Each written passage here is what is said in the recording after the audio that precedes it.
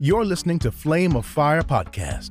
For more enlightening and uplifting content, visit our YouTube page at ffministry.com/disciple. Amen. Well, hello, church. Miss you so much. All of you look beautiful. Come on, David, let's do this. Я не знаю, что-то такое ощущение, что... Нет, я реально последних несколько суток вообще не спал. И мне кажется, у меня больше энергии, чем у некоторых сидящих здесь. Come on. Повернись к соседу, скажи, сегодня слово будет именно для тебя. Да. А потом тот сосед, повернись назад, скажи, нет, для тебя. Аллилуйя. Я хочу сразу идти к слову. И я попрошу всех открыть вместе со мной Исайя 40 глава. Исайя 40 глава. Я рад быть дома. Вот. Короче, это не обо мне. Поехали. Да. Я рад быть дома. Я рад быть в церкви. И я рад то, что могу делиться словом. Я реально всю эту неделю учил очень много в разных местах и думал о нас. Меня ревность берет. Я говорю, Господь, люди вокруг очень много жаждут. Я реально молился, говорил, Бог, пусть здесь, в этой церкви, никогда не будет состояния, когда мы перестаем жаждать. Пусть здесь будет больше и больше голодных людей расти, развиваться. In Jesus' name. Поэтому Бог помещает дары. Вы даже не представляете, когда оперируют дар, потому что на даре всегда есть помазание, происходят перемены. Посмотрите, Иисус приходит к самарянке, да? Самарянка приходит за водой. Она приходит с ведрами за водой. Она жаждет воды, а Иисус, Он шел и Он хотел есть во плоти. Иисус оказался там, Он был там голодным, а она жаждала. Но когда заработал дар, да, потому что Иисус был дар, и Он говорит самарянке, если бы ты знала дар Божий, и кто говорит с тобой? Есть разница, когда говорит Андрей, и когда говорит дар в Андрее. Когда говорит Руслан, и когда начинает говорить дар в Руслане. Потому когда начинает дар говорить, происходят конкретные перемены. Это целая проповедь. Просто в итоге, он говорит, если бы ты знал дар Божий, кто говорит с тобой? Ты бы так начала пить, что больше бы не жаждала. И в итоге мы видим, она бросает ведра, убегает назад. И вот интересный момент. Она убегает, напоена, а Иисус остается наевшись. Когда заработал дар, восполняет все нужды. Она ушла, больше не жаждет, а он остался больше не голодный. Но когда ученики пришли к нему и принесли батоны с маслом, а он говорит, а я уже не голодный. Как ты только что был голодным. Да, но моя пища есть творить волю Отца и совершить дело Его. Я понял, когда оперируют дар, Бог начинает восполнять нужды, помазание начинает действовать. Но дар оперирует на площадке, где есть жажда. Короче, Андрей, переходи к слову.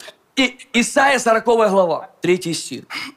Глас вопиющего в пустыне. Приготовьте путь, Господу. Прямыми сделайте в степи стези Богу нашему. Всякий дол да наполнится. Всякая гора и холм да понизится. Кривизны выпрямятся. И неровные пути сделаются гладкими.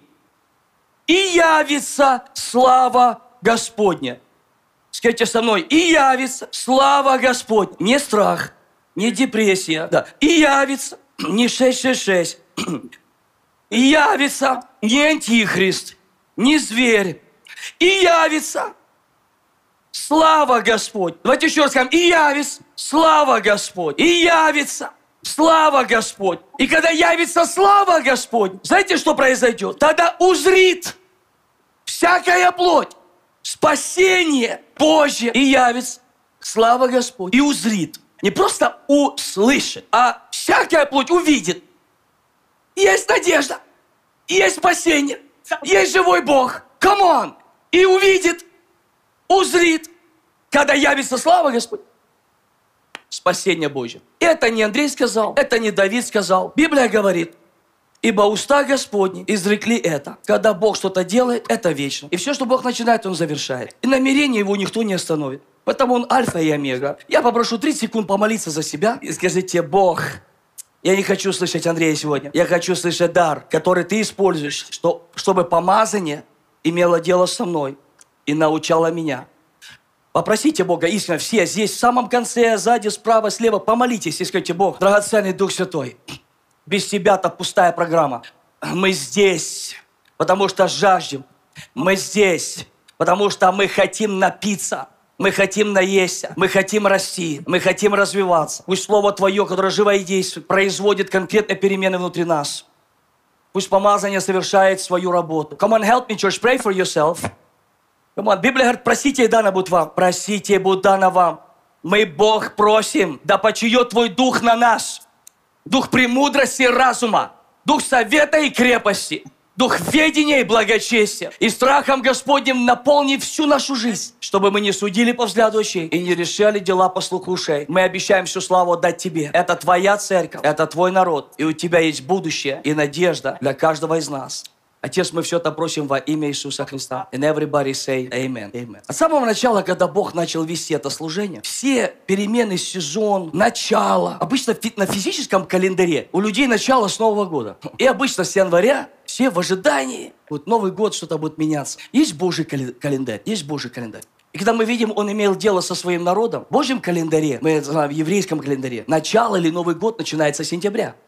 Когда начинался праздник Кущей. Да. Ты знаешь, что это такое? Праздник Кущей. Там не прятались в кущах, просто праздник Кущей. Рождение Иисуса как раз было на праздник Кущей. Мы можем играть цифрами, месяцами, неважно. Ну, празднуют в декабре, аллилуйя. Суть не в том, сентябрь, а декабрь. Главное, что Иисус родился, воскрес, и мы воскресли с Ним. К чему я говорю? В этом служении каждый раз, когда мы подходили к сентябрю, всегда в сентябре начинались перемены. Начиналось какое-то новое начало. Кто давно здесь в служении, в команде, вы все знаете, о чем я говорю. Мы всегда в ожидании сентября, потому что в сентябре начинались перемены. И каждый раз, чем больше мы подходим к сентябрю, Бог дает слово, направляет, просвещает. И сегодня я хочу дальше продолжить, о чем я говорил раньше. И я хочу говорить, куда мы идем, куда Бог направляет, в соответствии с Его волей, с Его взглядами, с Его целями. Этот текст Писания вы слышали много раз. На этот текст Писания опирался Иоанн Креститель. Иоанн Креститель, который выполнял миссию приготовить путь Господу. Иоанн Креститель, который был пророческим голосом. Когда звучит настоящий пророческий голос, вы даже не представляете, насколько поднимается весь ад для того, чтобы закрыть эти уста. Потому что настоящий пророческий голос, он возвращает людей в отношения с Богом. Он возвращает сердца отцов к детям. Происходит восстановление. Настоящий пророческий голос озвучит волю Бога. И есть сильнейшее предназначение в пророческом голосе. Я скажу больше, церковь, она пророческая. Церковь – это пророческий голос. И мир, и дух этого мира всегда хочет закрыть уста церкви. Закрыть пророческий голос. Библия говорит, что Иоанн пришел в силе и в духе Илии. Вы помните с книги Царств, когда Илия, Бог через него совершал работу, и Изавель поднялась. У нее была одна цель – это снести ему голову. Почему она так хотела снести его голову? Чтобы закрыть уста пророческому голосу. Вы слышите? Закрыть уста пророческому голосу. Она это сделала. Если мы смотрим библейскую историю, то когда пришел Иоанн Креститель, и он начал пророчество в силе и духе Илии, то когда дочь Ирода танцевала, и она угодила ему, он сказал: проси, до половины царства дам тебе. Она пошла к маме. И она начала просить у мамы и спрашивать, что мне попросить. Я хочу вам сказать, вы даже не представляете, что происходит в духовном мире, когда реально звучит пророческий голос через церковь. Когда звучит реально пророческий голос. И посмотрите, жена Ирода, другая бы сказала: вау, доча, у тебя хорошее будущее, давай до половины царства и бери. Все, что же он сказал, забирай. Но задумайтесь, до половины царства он готов был отдать за один танец. Я не вникаю, что там был за танец, но такой был танец, что он готов был отдать до половины царства. Да немногие такие будут щедрые на такие подарки. Раз потанцевал, и всю жизнь потом в избытке. А где ты заработал столько денег? А я потанцевал. Вот это судьба, да? Так раз потанцевала, и все. И детям хватило, и внукам. Я сейчас не даю никому идею. Все. Я не даю никому идею. Я хочу просто показать, это что такое творится внутри этой женщины, что ей абсолютно все равно на золото там и на все. И понимаете, что когда она озвучила, это то, что у нее всегда было. Она ждала только момент. И когда появился момент, она говорит: доча, иди скажи, пусть он снесет голову Иоанна Крестителя. Дух не умирает. Я не иду, это не моя проповедь сейчас. Я это захожу сейчас. Дух никогда не умирает. Вы должны понять, что этот дух ожидал через поколение. возможность an opportunity снести голову пророческому голосу. Иоанн Креститель пришел в силе и в духе Илии. И все, что она хотела, это закрыть уста пророческому голосу. Потому что если звучит пророческий голос, настоящий пророческий голос, происходят сильнейшие перемены. true transformation. Разрушаются дела сатаны. Ложь вскрывается. Манипуляция вскрывается. Come on, somebody. Я верю, что церковь – это пророческий голос, которая готовит путь ко второму пришествию Иисуса Христа. От чего я хочу оттолкнуться? Я хочу оттолкнуться с последнего стиха, то, что мы прочитали. Потому что я хочу, насколько мне дано от Бога, преломить этот текст. Бог постоянно со мной говорит о том, чтобы я не учил просто текстом, а учил принципы в этом тексте. God always tells me not to teach this. Потому что весь духовный мир, он не на эмоциях. Весь духовный мир, он построен на духовных принципах. И явится слава Господня. Что это такое? Когда Библия говорит, и явится слава Господня, это связано с молитвой Иисуса Христа. Да придет царствие Твое, да будет воля Твоя здесь на земле, как на небе. Are you guys with me here? Watch this. И явится слава Господня на земле. То, что земля будет наполнена познанием славы Божьей. И явится слава Господня. Мы в следующее воскресенье чуть продолжим. And next Sunday, we And will break it down even more. Да. Потому что у нас разное понимание славы. Потому что если я спрошу сейчас, что такое явится слава Господь? У нас сразу такая, знаете, фантазия, какое-то, может, облако какое-то опустится. И явится слава Господь. Речь идет о том, что что-то проявится из духовного мира, видимый мир, с неба на землю. Да будет воля Твоя здесь на земле, как на небе. Но когда явится слава Господня, когда выровняется все с неба на землю, то следующий стих связан с предназначением. Потому что когда Библия говорит, и узрит всякая плоть спасения, это значит, что когда явится слава Господня, и будет восстановленное предназначение, сверху вниз, в согласии с Божьей волей и с Божьими планами и Его намерением. Потому что Библия говорит, и будет проповедано Евангелие Царства во свидетельство всем народам. as a testimony. В одном из переводов, кстати, TPT, да, это Passion Translation, там написано, и будет манифестирована реальность Бога. Когда манифестируется реальность Бога, тогда люди начинают видеть, что есть спасение. Come on. Есть спасение, есть надежда. Потому когда Библия говорит, явится слава Господня, это то, что все мы ждем. Это то, что мы все хотим. Вот давайте серьезно ответим себе. Люди устали от сухих программ. Мы все жаждем славы Божьей. Мы все хотим славы Божьей. Мы все реально в ожидании славы Божьей. И когда явится сверху вниз, оно вернет нас в предназначение. Потому что Бог переживает о том, чтобы люди спаслись. И когда явится слава, тогда люди увидят, что есть спасение. То есть вернется все к предназначению. Другими словами, слава Господня и спасение связано с тем, что да придет царствие Твое, да будет воля Твоя здесь на земле, как на небе. И следующее, и будет проповедано Евангелие Царства во свидетельство всем народам. И этого хочет Бог больше, чем мы с вами. And this Бог этого хочет больше, чем мы с вами. Бог настолько этого хочет, что в третьем стихе, с чего мы начали, Бог посылает пророческий голос и начинает озвучивать волю Бога. Come on, stay with me. Бог настолько хочет явить славу, Бог настолько хочет спасти людей, что в третьем стихе Бог посылает голос пророческий. Здесь мы видим через пророка Исаия.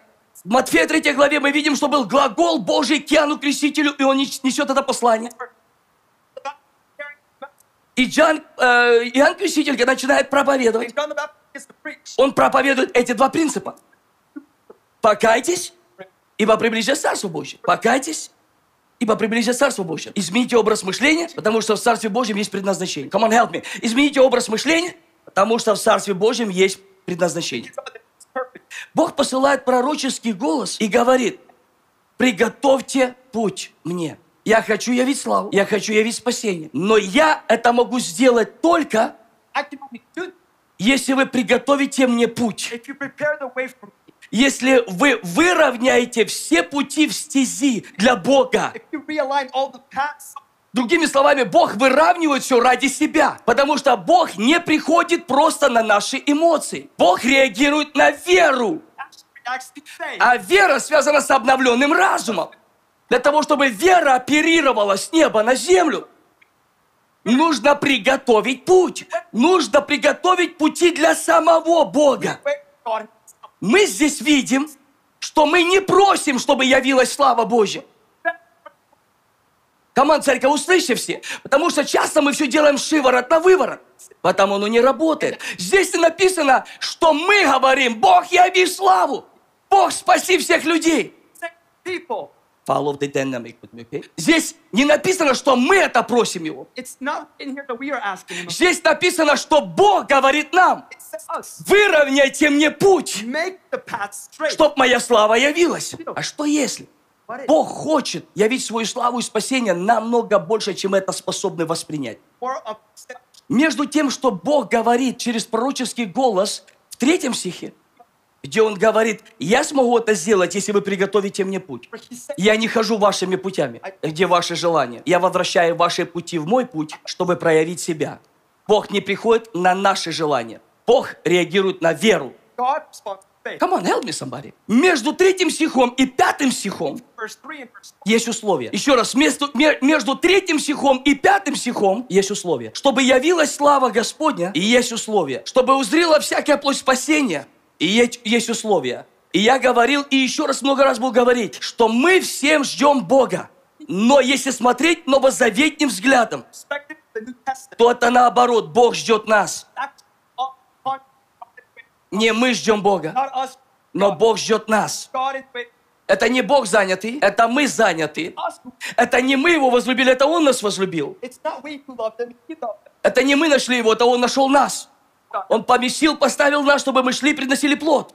Place us to go and bear fruit. Бог все сделал со своей стороны, Everything from inside. чтобы слава Его, она могла проявляться на этой земле. Бог все сделал на кресте через Иисуса, Cross Jesus. чтобы возвратить людей в предназначение.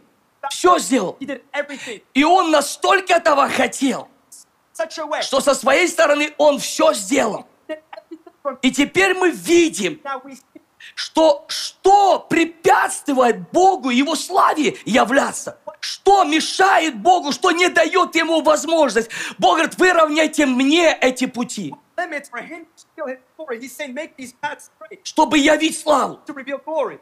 Есть условия. There's a 4 стих. 3 стих говорит о Божьем желании. 5 стих говорит о Божьем явлении. verse 5 talks about God's Но 4 стих определяет, насколько это явится. determined. И 4 стих, он связан не с Богом It's connected not и не с сатаной, а с нами. Иисус все сделал, разрушил все на кресте, отобрал власть у сатаны, отдал церкви и сказал: я создам церковь, врата это не одолеют ее, и я дам ключи царства. Что откроете на земле, будет открыто на земле, на небе. Что закроете на земле, будет закрыто на небе.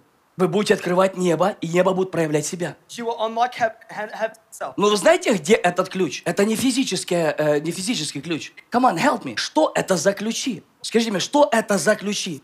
Он сказал: я дам вам ключи царства. Said, I will give you these Не keys. ключ, а ключи. Not a key, but key. Ключи. Ключи всегда олицетворяют доступ к чему-то. Always represent access to something. То есть у тебя есть доступ. Понимаете, когда твой дом закрытый, Understand this when your house is locked, ты реально ищешь ключи. you are looking. У тебя есть дом, у тебя есть все в доме. Но если ты не знаешь, как открыть его, у тебя есть что-то, к чему есть доступ. Have something that you do. Но ключи определят, окажешься там или нет. Keys will determine whether you will actually be there or not. Come on, help me. Иисус все сделал со своей стороны. И Он говорит: я вам даю ключи. Я поместил вас в дом Отца. И вы должны понимать, что у вас есть доступ. And you need to understand that you have access. Но если ты не понимаешь, как оперируют ключи, But if you don't know how keys work, то ты всю жизнь можешь прожить you can live your whole life и не понять, not understand что воля Божья всегда была о тебе благая, угодная, совершенная. that God's will for you is always good, pleasing, and perfect. Но ты не видел ее манифестированной в своей жизни. Вот почему так важно. Услышьте мое сердце, я кричу к Богу, к вам. Вот почему так важно. This is why it's so. Когда мы собираемся, мы не собираемся просто послушать. Don't gather just to listen. Мы собираемся, чтобы понимать, разуметь, как оперирует Царство Божье. God up. Как Его воля начинает манифестироваться в нашу жизнь. Как мы возвращаемся к предназначению. Come back to purpose. Как прожить свою жизнь, а не чужую. How to live your life, not somebody else. Как прожить Божью волю, а не просто свои желания. To live God's will, not your desire. Как исполнить Божье предназначение, God's purpose, а не просто свою карьеру. and not your career. Мы совершенно по-другому отнесемся то, что мы слышим и как мы воспринимаем. We would treat what we Именно в этом заинтересован сатана. 13 глава Матфея, chapter 13, Когда Иисус говорит о сеятеле, Jesus talks about the sower. Он же говорит о себе, то, что Он принес и то, что Он сеял. И Он говорит, когда сеется слово о царстве, Saying when the word of the kingdom is being sown, и люди не and разумеют, the people do not. приходит сатана и забирает. Знаете, самое, что может быть неприятное, Do you know what? это когда тебе были даны ключи к царству, When keys were given to the kingdom, но ты никогда ими не пользовался, потому что у тебя все время это воровали. but you never, it's always stolen from you. Скажите, что это за чувство, когда ты теряешь ключ или кто-то ворует ключ? Tell me what kind of feeling that says whether you lose the key or somebody steals it. Команд, церковь, посмотрите сюда. Кто из вас терял ключи от машины? How many of you have lost keys before? Да, вот вы приехали куда-то и потеряли ключи от машины. Come somewhere and you lost keys. Когда вы потеряли ключи от машины, When you lose, вы понимаете, слушайте внимательно, когда вы потеряли ключи от машины, when you lose keys to your car, вы понимаете, что машина может вас привести в определенное место. that the car can take you to a specific destination, Но если вы не сможете открыть ее but lock и воспользоваться, use it, вы застряли. you are stuck.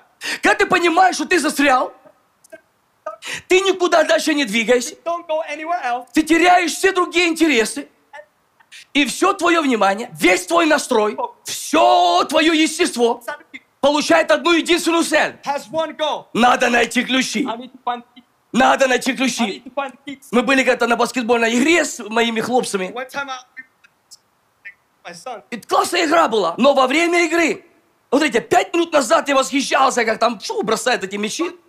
I have to go to the И basketball. мои там пацаны, мои довольные. My boy is so happy. Они там кричат, все кричат. А потом я раз обнаружил, у меня есть ключи от машины. I realized, И вдруг, когда я обнаружил, что у меня есть ключи от машины, and out of nowhere, as soon as I realized I don't have keys, я забыл про игру. Ушли эмоции. Я уже никого не вижу. У меня другой настрой. Я только одна мысль. Где мои ключи? where am I? Я здесь застрять не хочу. I do not want to get stuck. Мне надо возвращаться. Мне надо куда-то добраться. Мне нужно найти ключи. Вот почему Иисус сказал, ищите прежде Царства Божьего.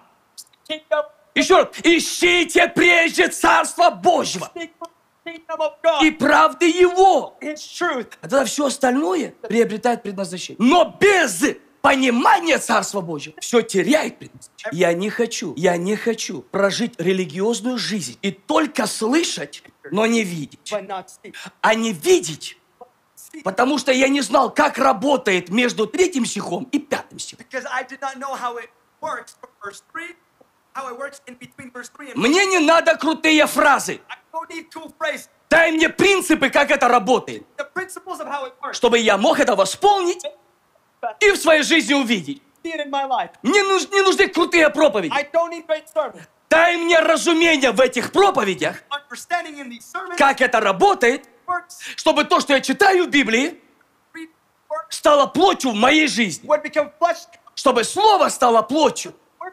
и обитало полно истинной благодати. И Библия говорит, и мы видели славу Его. Come on! И мы видели славу Его. Saw His glory. Поэтому мне не надо просто фразы. Just praise. И я их наслушался. Heard enough. Дай мне принципы Царства Божьего в этих фразах. The kingdom of God in these. Чтобы когда я ушел, я знал, как это работает. Know how it works. И я не позволил сатане обворовать меня и украсть у меня то, что по праву принадлежит мне, как Сыну Божьему. Come on, help me, church!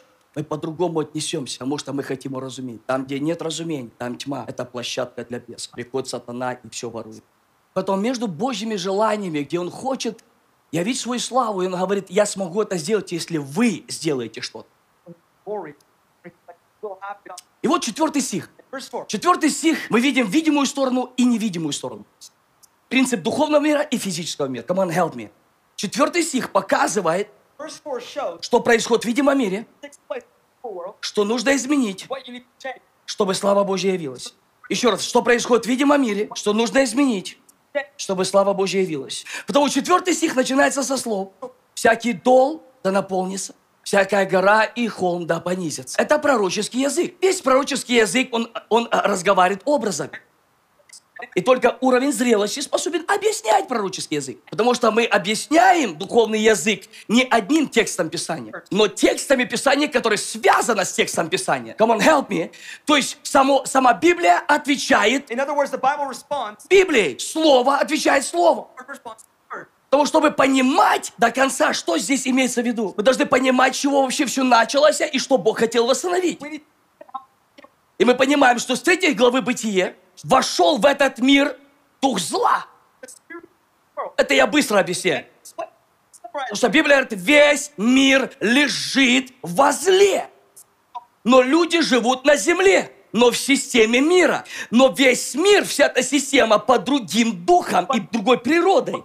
И в этом мире совершенно другие правила. И в этом мире другая природа. Есть дух человека, дух мира и дух Божий. Никто не знает, что в человеке, кроме духа человеческого. Но вы не приняли дух мира, Spirit of the но world. приняли дух от Бога, чтобы знать дарованное нам от Бога, что и возвещаем не от человеческой мудрости, What has been voice explained, which is not the wisdom of man, но научены Духом Святым, but has been taught by the Spirit of чтобы God. соображать духовное с духовным, Spiritual with the spiritual. потому что мы имеем ум Христов. Because we have the mind of Christ. Come on, help me, церковь. Я беру просто тексты связываю, чтобы можно было понять. Scripture connect То когда мы говорим о том, что дух мира, the world. где его природа зло, тогда мы видим, что люди на земле, если взять вообще все, сузить, вот все, что происходит в жизни, все эти детали, проблемы ситуации, Problems все, что происходит, takes place. и сузить в одну формулу, то это можно вот так объяснить, что в этом мире все наоборот. Потому что здесь другие приоритеты. И если весь мир лежит во зле, это значит, что зло Lying and evil, that means evil. насилует людей и волю людей. И если всю систему мира свести в принцип, And if we could tie down the system of the world to one principle, то люди, возвышая себя, подавливают других. by lowering up. Come on, help me. Мне такое ощущение, что я на греческом проповедую. I feel like I'm preaching Greek. В этом мире, In this world, все люди, которые в управлении, all people who are in government, они вылазят на свои высоты, they climb their height подавляя других. by humiliating others. Что мы называем несправедливость. Justice. Но Бог есть судья справедливый. Justice. И когда приходит Божий свет, Like comes приходит божественный порядок. godly order. Поэтому весь мир, The whole world он построен на том, is built on this. чтобы возвышать себя, подавляя других. To lift up yourself by lowering others. Люди достигают успеха People seek success через унижение других людей. Потому что в системе мира никто не заботится о людях. Поверьте, что Дух мира не любит людей. Дух мира использует людей. uses Единственный, кто любит людей, это тот, кто сотворил этих людей. to create. И тот, кто сотворил людей, настолько любит людей, что отдал своего сына, разорвал завесу, вернул на свое присутствие, возвращает нас в предназначение и хочет, чтобы его слава являлась в твоей жизни. And wants И чтобы его спасение пришло во все сферы твоей жизни. life. Это фраза, которая в 4 стихе, где написано «всякий холм наполнится, и всякая гора понизится», показывает нам, что Бог хочет навести божественный порядок. То, что было унижено, Бог поднимет назад. Все, что было возвысено, Он его опустит на место. Камон, все, что было унижено, Он вернет на место. Все, что было возвышено, Он вернет на место. Он хочет навести божественный порядок. Но вы знаете, что Петр написал, что время начаться суду с Дома Божьего? И у многих людей такой страх этого стиха. Но этот стих совершенно несет другое значение. Наоборот, этот стих – это лучшее, что может произойти с нами. Потому что этот стих говорит, что прежде чем Бог наведет порядки в мире, Before He's going to bring the world. Его божественный порядок, Он начнет это со своего дома. Потому что ты не можешь быть светом, ты не можешь влиять, ты не можешь приносить перемены, unless Бог сделал это внутри тебя. Unless это Бог сделал внутри тебя. Come on. Потому когда Библия говорит, что время начаться суду с Дома Божьего, Start to begin from the house of God. вы должны понять, что Он судья справедливый. Understand that He's a just God. Он наведет божественные порядки в своем доме. His Что это за порядки? Вот теперь мы добираемся до главного стиха, и потом мы помолимся. Вот с чего все начинается. Следующий стих, как наводит Бог порядки, и говорит, что вот сам ключ, каким образом это происходит. И он говорит, кривизны, скажите, кривизны, выровняются. Кривизны, выровняются. Я продолжу уже на следующее воскресенье, потому что за кривизны невозможно сказать за 2 минуты. Вообще слово такое кривизны. Надо уразуметь, что за кривизны вообще. Если кривизны выровнять, not bad. Кривизны. Тогда пути станут гладкими. Путь связан с предназначением. Внимательно смотрите. Путь связан с предназначением. Кривизны связаны с образом мышления. Кривизны связаны с образом мышления. Потому что, когда ты начинаешь изменять образ мышления, ты начинаешь видеть по-другому. Когда ты начинаешь видеть по-другому, ты начинаешь жить по-другому. Вот почему в 1 главе Иоанна об Иисусе сказано, который был Словом, вначале было Слово было Бога, Слово было Бог. И там и без Него ничего не начало быть, что начало быть. Потому что из невидимого произошло видимое. Скажите со мной, из невидимого произошло видимое. И там написано дальше, Он был свет истины. Сегодня пастор Руслан молился, и Дух Святой через него говорил, ты не можешь говорить об истине, если не живешь в истине. Он был свет, сошедший с небес, просвещает всякого человека, пришедшего в мир. И там написано, и в нем была жизнь, и жизнь была свет человека. И тьма во тьме светит, и тьма не могла объять свет. Вау! А что если в Царстве Божьем все наоборот работает? Вот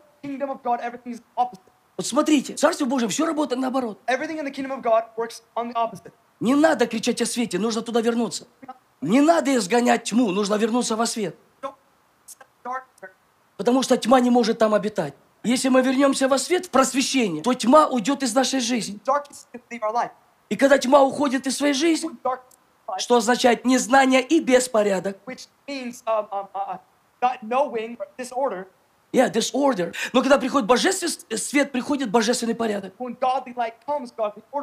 Приходит божественный порядок, и беспорядок уходит.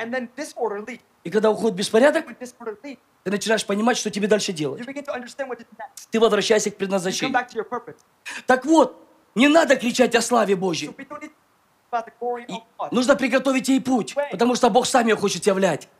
Бог хочет ее проявить в твоей жизни, в твоей семье, в твоем доме, в твоей судьбе и в итоге в этом мире. И чем больше славы, тем больше надежды другим людям во спасении. Чем больше славы, люди говорят, если Бог это сделал для тебя, Бог может сделать для меня, Бог может спасти меня, Бог может восстановить мою семью, Бог может освободить меня от наркотиков, Бог может освободить меня от страха. Звучит слово свидетельства. В этом слове свидетельства сила крови Иисуса. И когда звучит свидетельство славы Божьей, земля начинает видеть спасение в Иисусе Христе. Все кривизны выровняются. Образ мышления и пути станут... Это измененный образ мышления, который меняет форму твоей жизни. The form of your life. Вы сейчас будем молиться. Услышьте важный принцип. Бытие в 1 главе мы видим начало, каким образом Бог все творит. И если мы хотим вернуться в Его пути, нам нужно вернуться то, как Он это делает. Не так, как делали кто-то до нас. Мы продолжим в следующее воскресенье. Don't miss next Sunday, it's gonna be powerful. Listen to this. Мы часто опираемся на то, что кто как-то делал. Но никто не знает Божьего, кроме Духа Божьего. Дух Святой возвращает нас на пути Божьи. То, как Он функционирует. Когда мы смотрим 1 главу Бытие, мы видим, как происходит все в видимом мире. И вначале был Бог, вначале было Слово, и Слово было Бог. Это написано, что Он сотворил небо и землю. Дальше написано, земля была безвидна и пуста. И тьма над бездною. Да, и тьма над бездной. И Дух Божий носился над водой. Дух Божий носился. Дух Божий носился. Библия говорит, что когда мы рождены свыше, Дух приходит, уходит, мы даже не знаем, как это до конца работает. Но в начале бытия мы видим, что Дух Божий носится. Внимательно, Дух Божий носится. Значит, Дух Божий там обитал. И там, где обитал Дух Божий, одновременно обитала и тьма. Да-да-да, была тьма и был Дух Божий. И при этом земля была без вида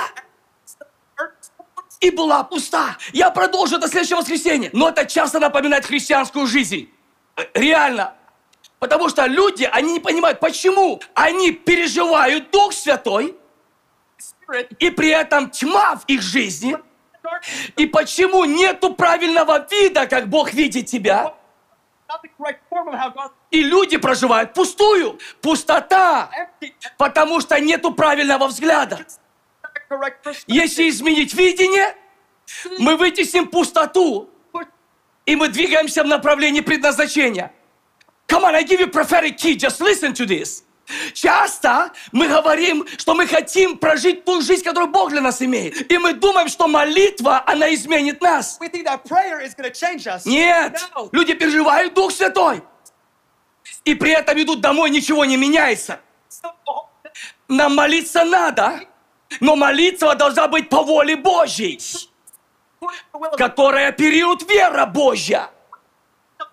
Другими словами, молитва должна иметь правильный образ мышления, чтобы начало что-то происходить в нашей жизни.